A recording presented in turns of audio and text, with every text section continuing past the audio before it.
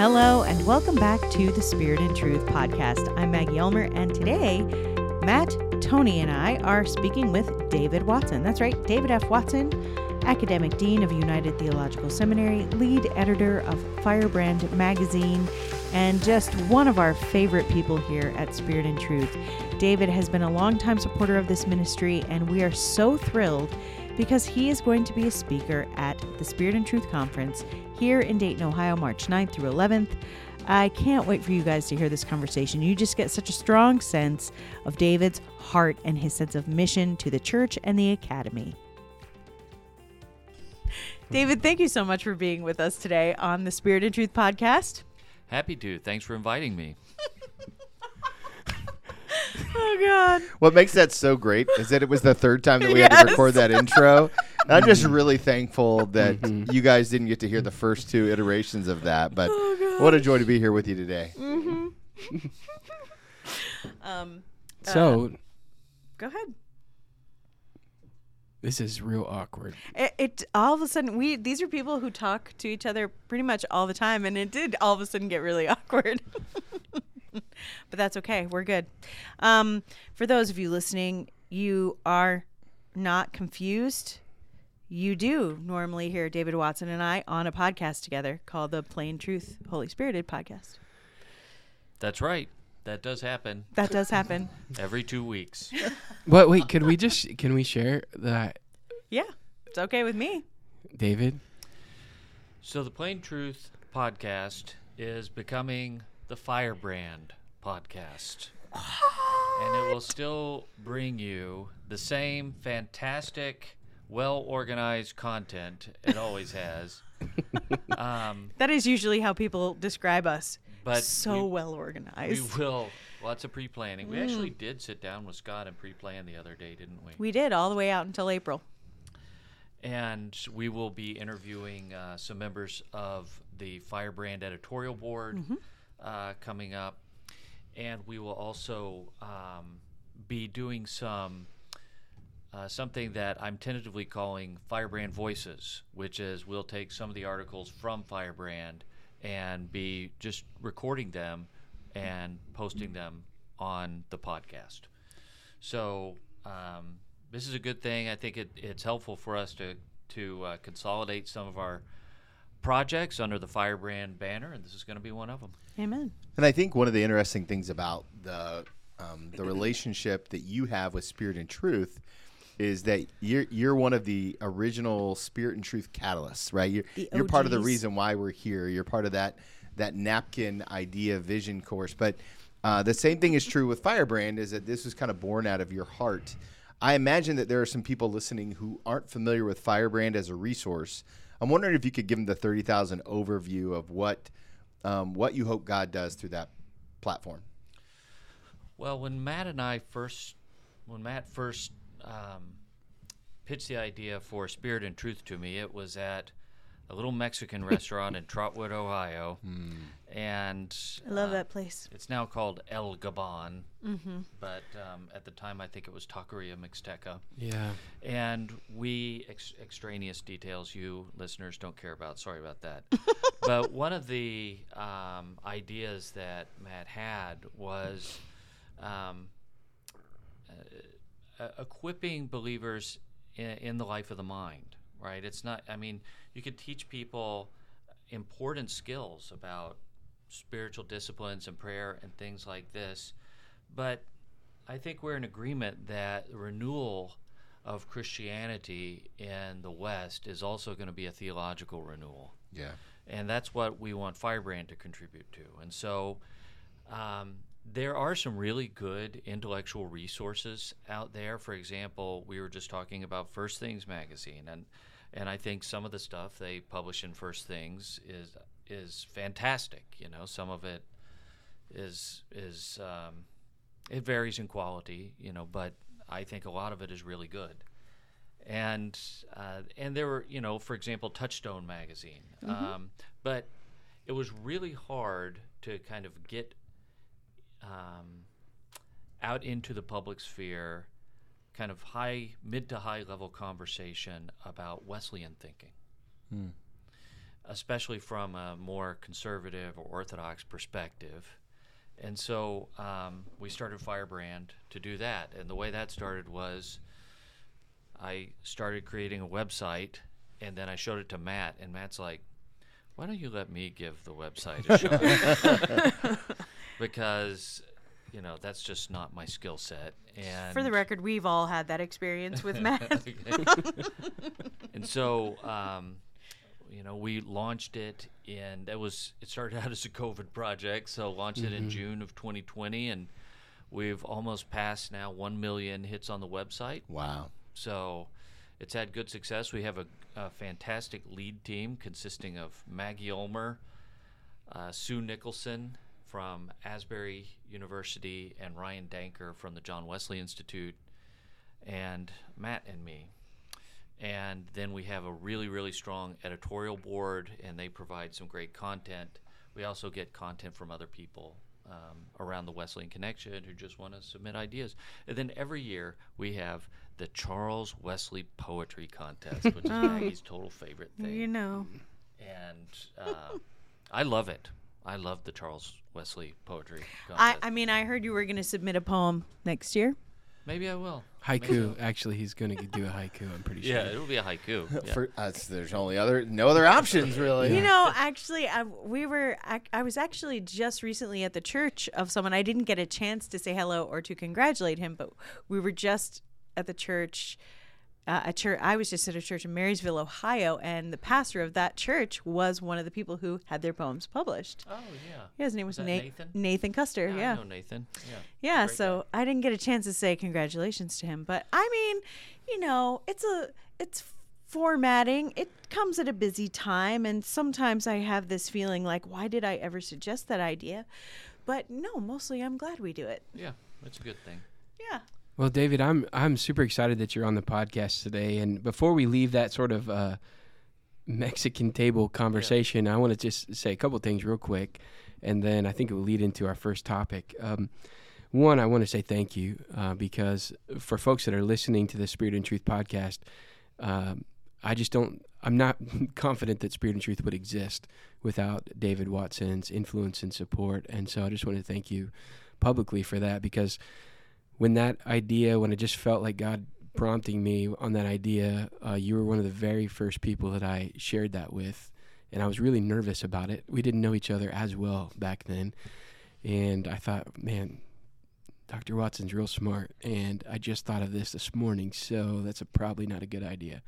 And yet, I felt like our hearts were connected on that, and you just offered immediately to support that endeavor in any way, and then shared your own heart. And in fact, the name Spirit and Truth was your idea. That was the name that you offered up, and the academic kind of magazine Firebrand was your idea as well in that initial conversation about ways that we could get at some of that project that you were mentioning. So I'm just very grateful for that. I'm grateful to be a part of it, and God's really blessed Spirit and Truth, and I'm excited to see what God's going to do in the future with Spirit and Truth too. Amen. Well, you also serve on the board of Spirit and Truth, and we're grateful for that. And you're going to be one of the speakers at our upcoming conference. And so folks that are listening to this conversation, make sure, if you haven't already, register for the Spirit and Truth Conference March 9th to the 11th. It's going to be at Stillwater Church in Dayton, Ohio. And it happens to be the home church of Dr. Watson and a couple of us. And we're really excited to have you as one of our speakers this year. And thank you. I'm honored to be invited to speak. I wondered if, just speaking of the church world, and this podcast, we most of our listeners are either pastors or really committed lay folks in the church who really, longing to see renewal in their church, wanting to really see the Spirit moving in their local church. And the kind of training and equipping that we do, really focuses on evangelism and discipleship and life in the Spirit.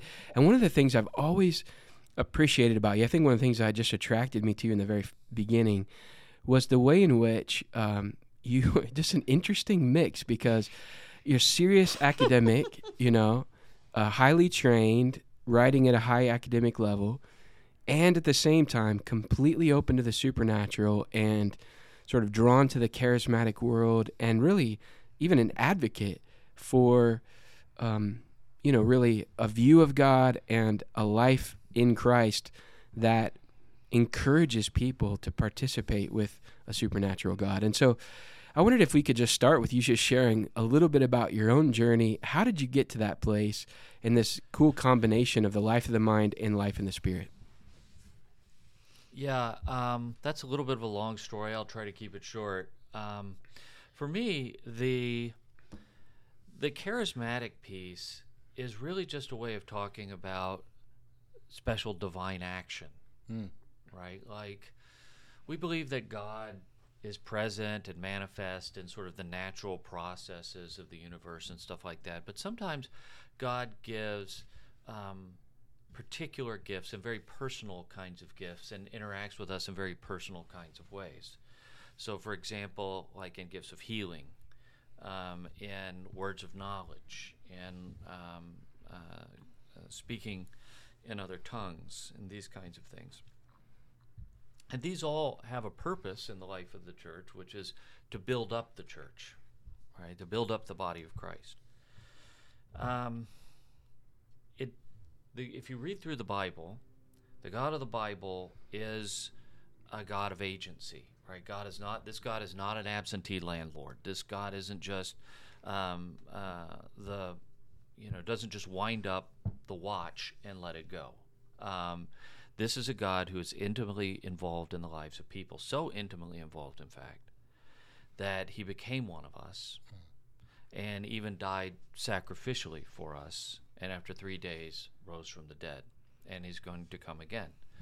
And this is kind of Christianity 101, but the problem is that a lot of people have stopped believing in Christianity 101.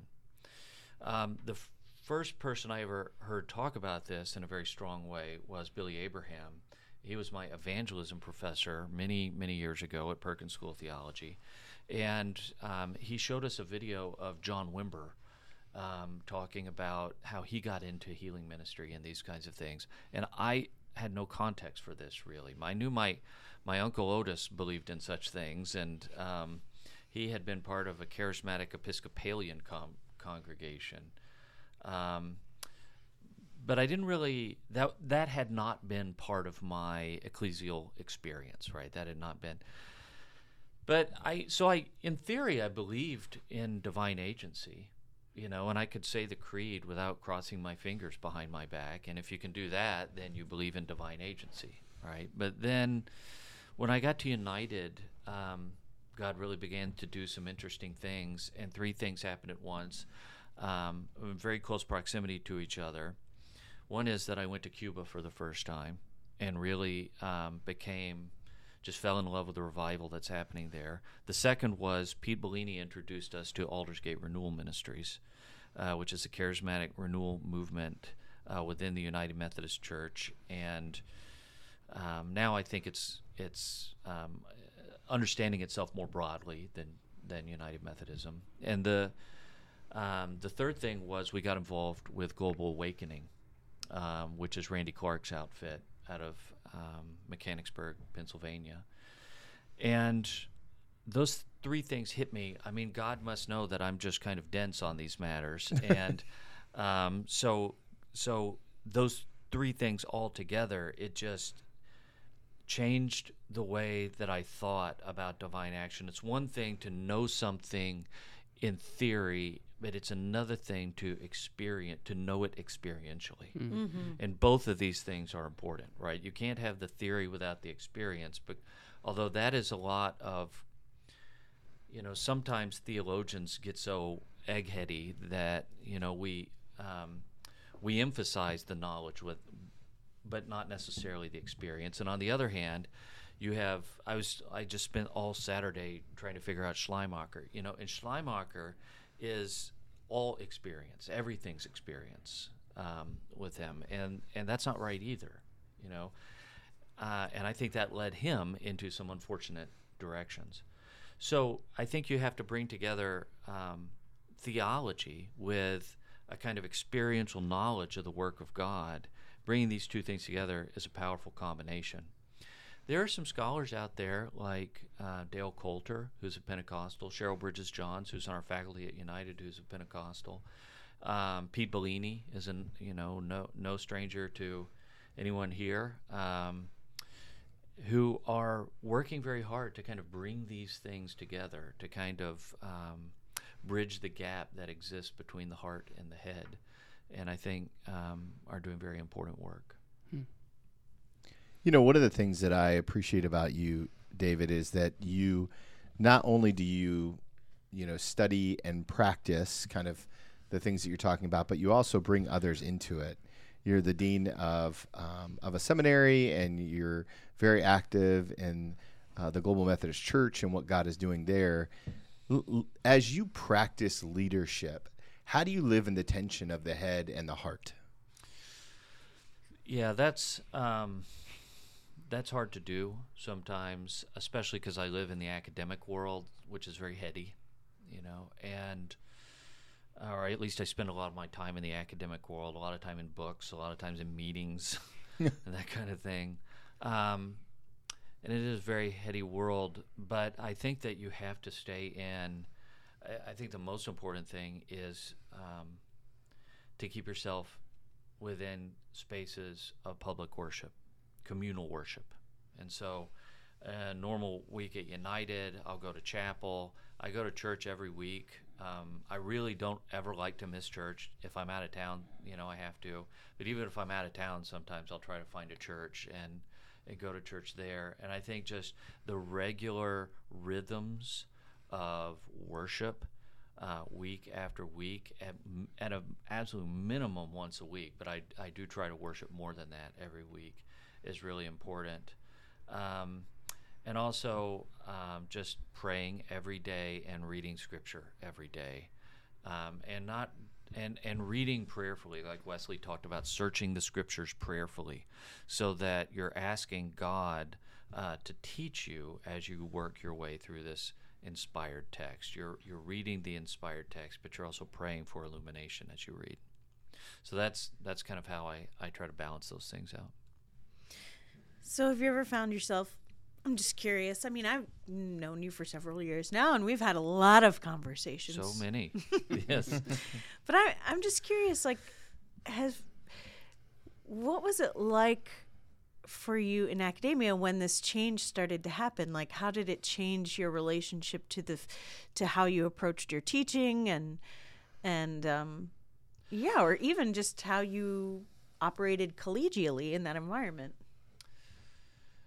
Well, the thing about charismatic expression in Christianity is that people usually have strong opinions about it one way or the other, right? Amen. Either, this is true. They either really like it or they don't like it. And they're going to let you know about it. They're going to let you know. Yeah. And I did hear about it some when my own faith began to kind of move in this direction. I did. Some people really liked that and encouraged me in it, and some people thought it was just weird and kind of theologically unsophisticated, which I think is just completely wrong-headed.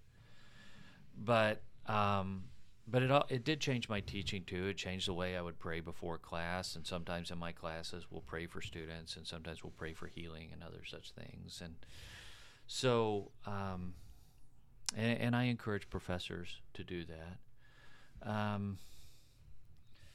So I mean, and I'm not the only person at where I work at United who believes this way. A lot of people at United do, and it has in some ways, in my opinion, made a very positive impact on the seminary. And again, I know a lot of people think that all the charismatic stuff is weird, or they think it's superstitious or naive or something like that. And I just want to say it's none of those things. It's just, you just have a robust sense of divine agency. That's it. You have a strong sense of God's work in the world, God's desire to interact with us in very immediate and personal ways, which I think is highly consistent with the teaching of the Bible.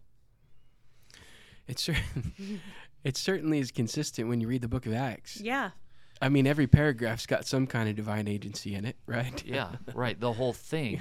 It should be called the Acts of the Holy Spirit, right? Not the Acts of the Apostles, because the apostles are just doing what the Spirit directs them to do, really. You know, Peter has a dream. Peter doesn't just look up Cornelius in the phone book, you know, in Acts 10. He has a dream that he's supposed to go to him, and Cornelius has a dream about the same thing.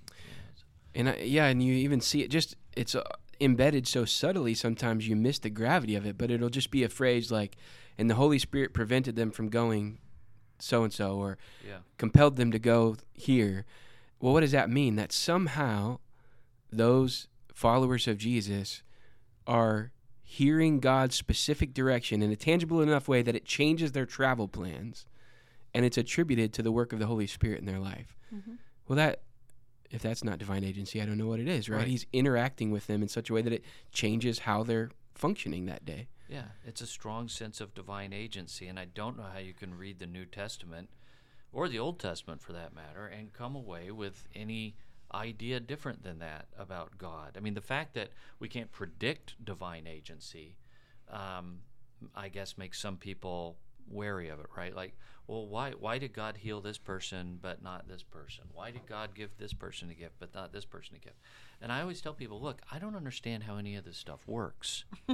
You know, I'm not God, and I don't have the mind of God. I don't have the judgment or the discernment of God. I just know what Scripture teaches, and I know what's happened in my own experience. I know the kinds of things I've seen in my life that I can't unsee. And so, you know, when you pray over someone who gets his sight back, or someone who has pain go away, or something like that, I mean, that makes an impression on you. And so, you know, I don't understand all these things.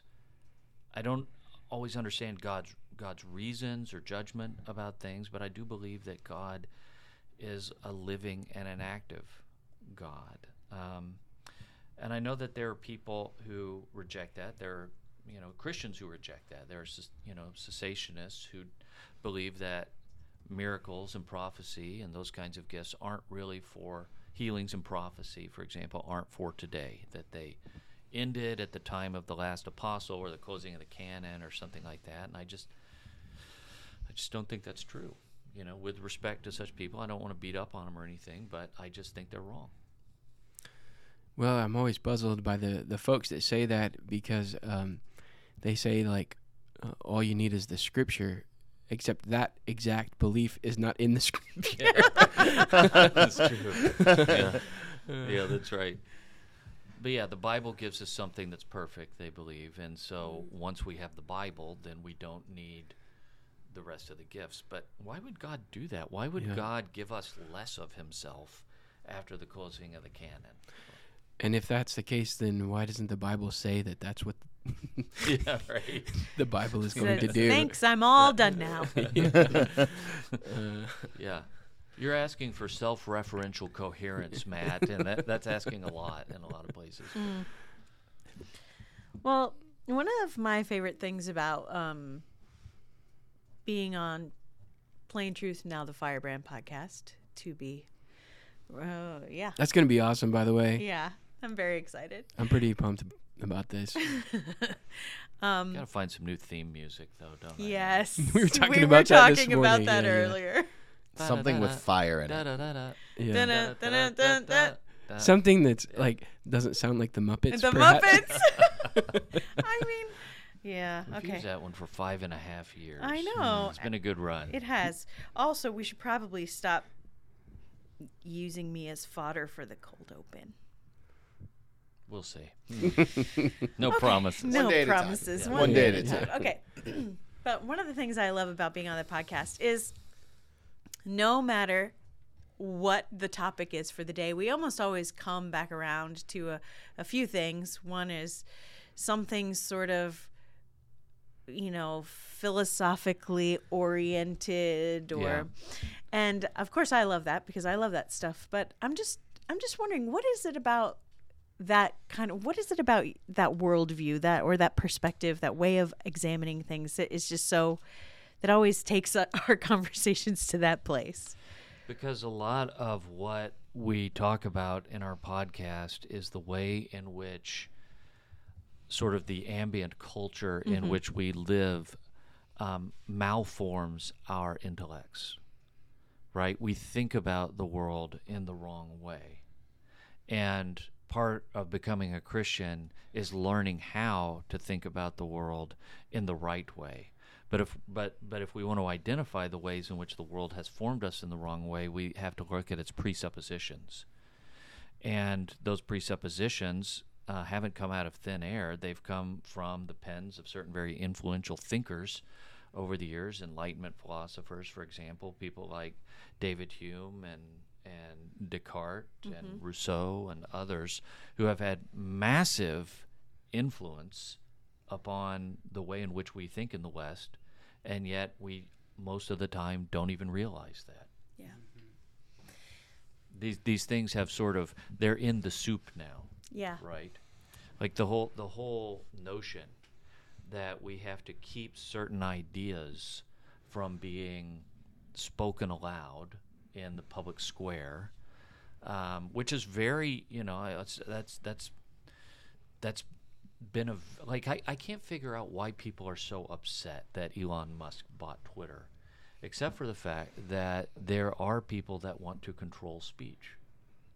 Now there are people on the right that want to control speech also, but the philosophical roots of some of this are in the philosophy of Marcuse, who argued that there is argued for a notion he called repressive tolerance.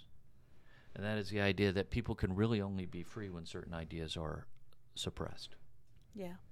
Which I think is just completely wrong-headed nonsense. But nevertheless, that idea of repressive tolerance does a lot of heavy lifting today, even though most people have no idea where it came from. Yeah. Mm-hmm.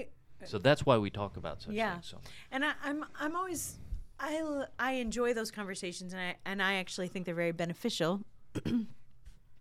Because not so much because I think people need to know the names of philosophers but I think that we do operate in a kind of sort of sleepy, unconscious, we often lack a lot of self-awareness when we're discussing, well, why am I thinking this way about something? Right. And so, anyway, that's something I always appreciate about our conversations, even if it's a little sideways. Like we started out talking about what people were doing and traveling and got around to theology of the self in the last podcast. Yeah. But all these conversations have to do with what do we presuppose to be true. Yeah. Right? What is so real? Some people call them Christian worldview. You know, I mean, and sometimes I use that term. I usually don't use that term though. Christian worldview. I like to talk about thinking Christianly, and that's one of the things I'm going to talk about or I think I'm going to talk about at the Spirit and Truth Conference, is this notion of how to think about the world in a Christian way, and to question the presuppositions that we just took in with our mother's milk, because we happen to live in the United States at a particular time. Yeah. David, one of the things that I think is kind of at the heartbeat of Spirit and Truth is, as we've been talking about, this combination of renewal in the practical living under the guidance of the Holy Spirit, which leads us into things like evangelism and discipleship, combined with kind of a renewal of the mind and like a sort of re-anchoring of the Christian faith in the historic tradition and how the truth of the Christian faith has been passed down to us for generations, rooted in the Bible. What do you think it looks like practically? Like, just let's get practical at a local church level to see that kind of revival take place in the life of the church. Because I do sense this is part of what God is doing right now. He's not only leading us to a place of sort of supernatural renewal, but also theological renewal. And how does that kind of infiltrate into everyday life for Christians in our churches? I think a lot of it has to do with first of all with the act of preaching or teaching. And a lot of what has been taught in seminaries about preaching has had to do with technique, homiletical form, these kinds of things. Yeah. And I think that homiletical, no disrespect to the whole field of homiletics. Which, just explain that term Yeah. for our listeners if they don't know that word. Homiletics just means preaching. Yeah. Okay, and so homiletical is just a fancy word for having to do with preaching. What form does your sermon take? What rhetorical devices are you using? Are you bookending a story at the beginning and the end and this kind of thing? And are you using enough illustrations and that stuff? And the way in which we communicate is important, right? But more important, I think, than the form is the substance. And I think everyone listening might agree that, especially in the main line, but also in evangelicalism, we've heard a lot of sermons over the years that just lack substance. Yeah. And I'm not saying I haven't heard great sermons over the years, too. I have. I have heard great sermons, and we have 3 great preachers at Stillwater Church where I attend, but these are substantive sermons. Just for the record, I am glad you were talking like in the past tense because I'm thinking, oh crap, he goes to my church right now. And I'm not indicting any one preacher or anything like that, but what I'm getting at is that the preacher himself or herself has to be so deeply steeped.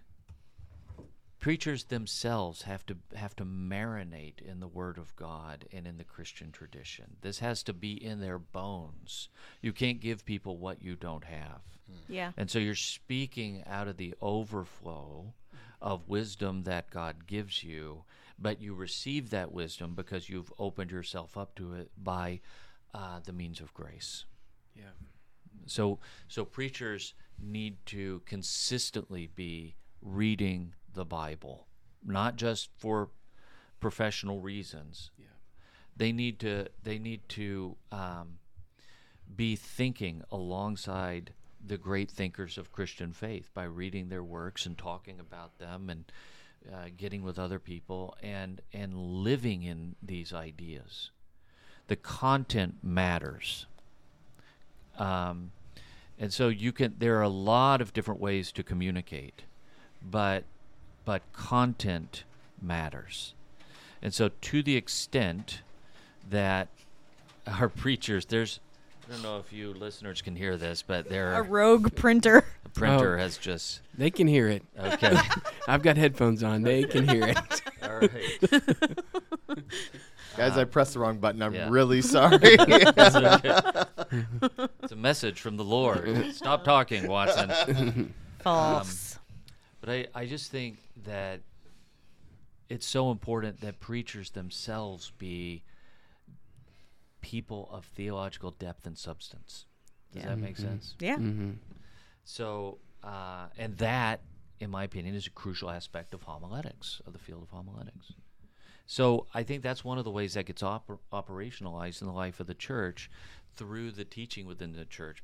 We Protestants, we love our preaching. Yeah. Right? Like Sure. in the Catholic tradition, the center of the worship service is the Eucharist. Mm-hmm. And while at our church we have Eucharist every week and we love that, I think for almost all Protestants, the center of worship is usually the preaching, the preached word.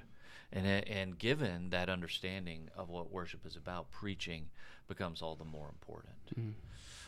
But I like what's happening at Stillwater right now. I think Stillwater has been in a place of revival now for a while, renewal, I would say, for a while.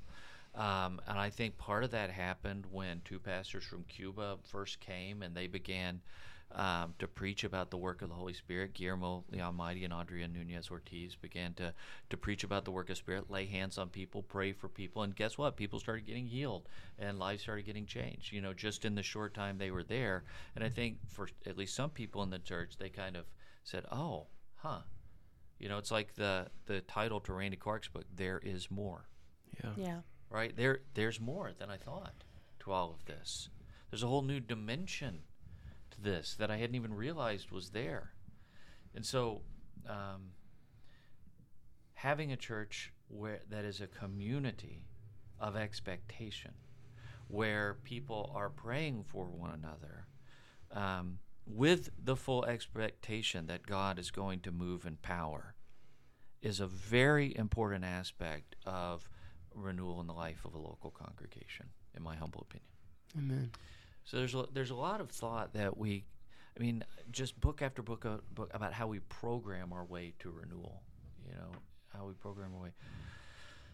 And program is good, right? I mean, to a certain extent, you could say Wesley was doing some programming with the class meetings and band meetings and these kinds of things, but he was moving people towards practices like prayer and repentance that are prescribed in Scripture. Mm-hmm. But renewal is really only going to happen when God moves with power. Yeah. Mm-hmm. It's not. We can't do it. We cannot. It doesn't matter which young hipster leader you have in there. It doesn't matter, how many Hillsong worship songs you play, mm-hmm. or anything like that, or if you do the whole ancient future thing or whatever. Technique is not going to bring renewal. Only God's going to bring renewal. Amen. It's all about divine action, and that's kind of what I spend my life trying to get people to see, is that the Christian faith is simply a response to a profound and deep sense of God's work in the world. Yeah. We're just trying to get on board with what God is already doing. I mean, God doesn't want America or Western Europe to fall into paganism. God doesn't want fewer people worshiping Jesus. God doesn't want people praying to pond scum or rocks or something like that. Thank you for clarifying. God wants people to worship in spirit and in truth. He wants people to worship Him as Father, Son, and Holy Spirit. Mm-hmm. And so God is already doing that renewing work, even if we can't see it. We just have to get on board with what God is already doing. Amen. I know that your heart for the local church is so great, and you're actively serving in the formation of the new Global Methodist Church. When you pray for the movement of the church, when you pray for the future of the Global Methodist Church, what do you pray for? Sanctification. I pray all the time, God, sanctify this new church. Make us holy. Don't let us do anything that's out of keeping with your will. That's what I pray for. Because without sanctification, we're not even in the game. If sanctification, if a church that embodies the holiness and power of God is not what we're after, then let's stop now. I once heard Larry Randolph, who is a prophetic figure in the third wave charismatic movement. I think he's a Pentecostal. But he said, what we want in the West is we want the power of God without the character of God. Mm-hmm. And I think, man, I've seen that so many times. We want the power, we want the miracles, we want the influence, but we don't want the holiness. We don't want the character. We're not willing to be like Paul and say, it is no longer I who lives, but Christ who lives within me. And so I pray for sanctification, because I think everything else is going to flow out of that. Everything else is going to flow out of a church that embodies the character of God. Mm-hmm. So every night I pray for that. I pray for that for United too. I pray sanctify United, and I pray for Spirit and Truth. I pray sanctify Spirit and Truth, and sanctify my home as well. These are my regular prayers. Well, now we know why work is the way it is. We're all being sanctified. Sanctification can Why be does painful. it hurt so much? Ow. Thanks a lot, David. Well, it's working. Yeah, but I'm just so committed to that idea that the church has to be in a position of surrender, Yeah. and humility, Yeah. and repentance before God.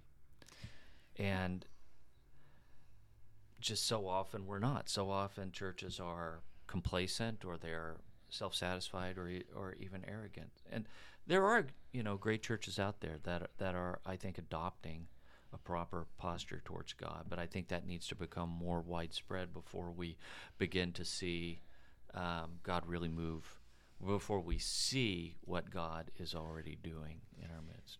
There's a thing I've been thinking about lately that I heard. I've been thinking a lot about what does it mean to be a friend of God's? And then it just so happened randomly. I was watching a sermon on YouTube, and Francis Chan was preaching, and he just said, sort of tangentially in his sermon, those who are friends of God have the fear of God. And it really struck me. I mean, what is the beginning of wisdom is fear of the Lord. Mm-hmm. And that's something that I've been pondering a lot, almost since I started working for Spirit and Truth, since my family moved to Dayton, is just having a posture of humility, because when you sense that the Lord is moving, you also begin to just have a sense of not how fragile he is, but how quickly you can become out of step. Yeah. And so that's something I really like what you're saying, because that's something I've been thinking about so much. Like, how do I just stay aware of what God is doing and just keep being in line with that? Yeah. I think fear of God, people always say, well, that doesn't mean you actually fear God. That means that you, reverence God. Well, I think it kind of means also you sort of fear God, because he is God. He is God. Mm-hmm. Right. And also, if you read Jesus' words and what he demands of people who follow him, it's kind of scary. Mm-hmm. The very idea of it is kind of scary. If anyone wants to be my follower, let them take up their cross and follow me. Those who want to save their life will lose it, and those who lose their lives for my sake and the sake of the gospel will save it. Mm-hmm. Or he might say things like, everyone will hate you because of me. I'm sending you out like sheep among wolves. Right, these kinds of things. The worst sales pitch of all time. And and yet the movement grew exponentially in the 400 years following Jesus' death. But Paul was the same way, and if you read the accounts of Paul, what does Paul say to Ananias about, or what does God say to Ananias about Paul in Acts 9? God says, I'm going to show him how much he has to suffer for the gospel. And so the Christian life is this sort of weird paradox of joy and suffering at the same time. And it's like you get joy by entering into the midst of life. You understand the good life by entering into the midst of life suffering. Put it that way. Mm-hmm. So, for example, the missional work that Spirit and Truth has done in Matare slum in Africa. I mean, that's a hard place to go. I can't even imagine how hard it is to live there, how hard the work of our friend Davies Masigo is, when he's there, or work in Central Havana, where I just got back from Central Havana. But the reason that we go to these places and invest in them is precisely because these are places of difficulty and heartbreak and sorrow. God is sending us into those places, and when you're obedient to God, you find your true self in obedience to him and emptying of your own desires. David, you're kind of you're getting at the heart, I think, of one of my deep passions, and honestly part of the reason that Spirit and Truth exists is really to sort of recast this vision of whole life sacrifice. Mm-hmm. Yeah. And I don't think it's a coincidence that in this time where we're bemoaning the decline of the church in the West, it's also come out of an absence of preaching that kind of sacrificial gospel that you just described. Like when we built a church around meeting felt needs and wooing people with fun stuff rather than inviting them to pick up their cross, it's no wonder that when something hard comes, like a pandemic, they all disappear. Right. And so I think a lot of the hard stuff that we're seeing in the church right now is a direct fruit of the kind of absence of costly discipleship that we have taught for decades now. And well, yeah, that's right. And I don't want to give the idea that I'm talking about just a church of good deeds. You know, I went down to the homeless shelter this morning and volunteered, and now I feel really good about myself or that kind of thing. You know, it's not that. It's a whole life of pouring yourself out for the gospel and at the same time receiving the ways that God fills you up so that you can continue to pour yourself out for the gospel. I heard Nick Billman, our friend Nick Billman, talk about this one time. You know, the Christian life is just pouring yourself out and God filling you back up, and you pour yourself out and God fills you back up. Amen. And that is not, I mean, that's a hard thing to preach week after week to people. And it's like in the Gospel of John when Jesus preached about eating his flesh and drinking his blood, and then people said, wow, that's a hard teaching, and a lot of them left. right. And then Jesus like, well, to Peter and the disciples, like, are you guys going too? And they're like, well, where can we go? Because you're the one who has the words of life. Yeah. David, don't you think, and this is, again, I'm just getting on my own little soapbox here, but don't you think we've, in the West, in our local churches, we've short-circuited long-term fruit because of our unwillingness to be okay with people leaving? I mean, it's like we want to do things that keep the crowd in the short term, but what it means is that we don't long-term have actual disciples. And so, and crowds are fickle. Yeah. They come and go with like That's right. whatever the latest leader is. Oh, I don't like what this person's doing. Then they just disappear.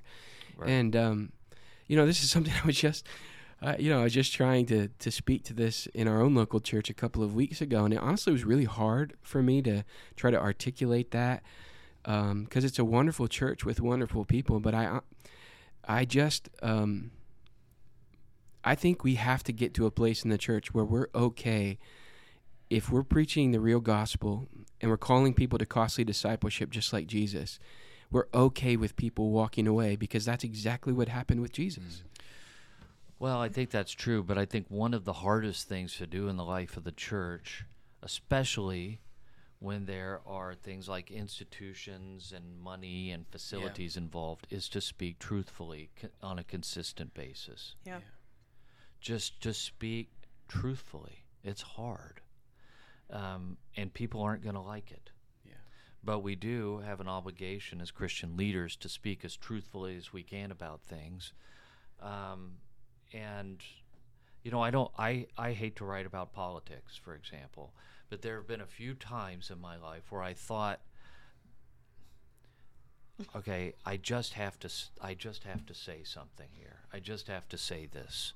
It's like when Jeremiah talks about fire shut up in his bones. If I don't say this, my head's going to explode. And so, you get it out there and you try to be sensitive to other people. You don't need to be a jerk about it, but you just try to be as truthful as you can be, and also try to hear others when they're trying to be as truthful as they can be, and to listen well in that regard. But the temptation to capitulate to the demands of institution building is fantastically present among us all the time. And I feel it in the church. I feel it in the seminary. These are institutions that I love. And yet we have to be truthful and pray that God blesses that. And I think God does bless it, but sometimes that blessing comes with a lot of hard pushback. Yeah. Well, I just want to thank you for modeling what that looks like, because you've done that for a lot of us, and you're Thank someone that I think you just continue to model what it looks like to count the cost, to be steadfast in your faith, to keep speaking truth even when it's unpopular, and ultimately, God blesses that. I mean, even our sitting here chatting today is a little bit of the fruit of that in your own life, and so Thank you. we're grateful for your witness in that way.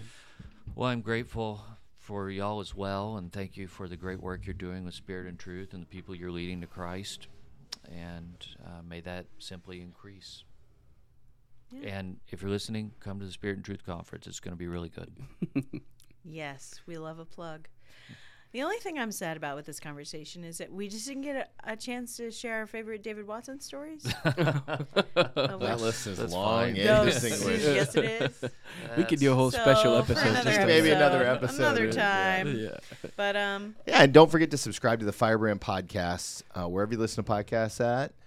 You may also love the Firebrand magazine. So if you go to firebrandmag.org. .com. Excuse me. That's a great place to get started with all things Firebrand.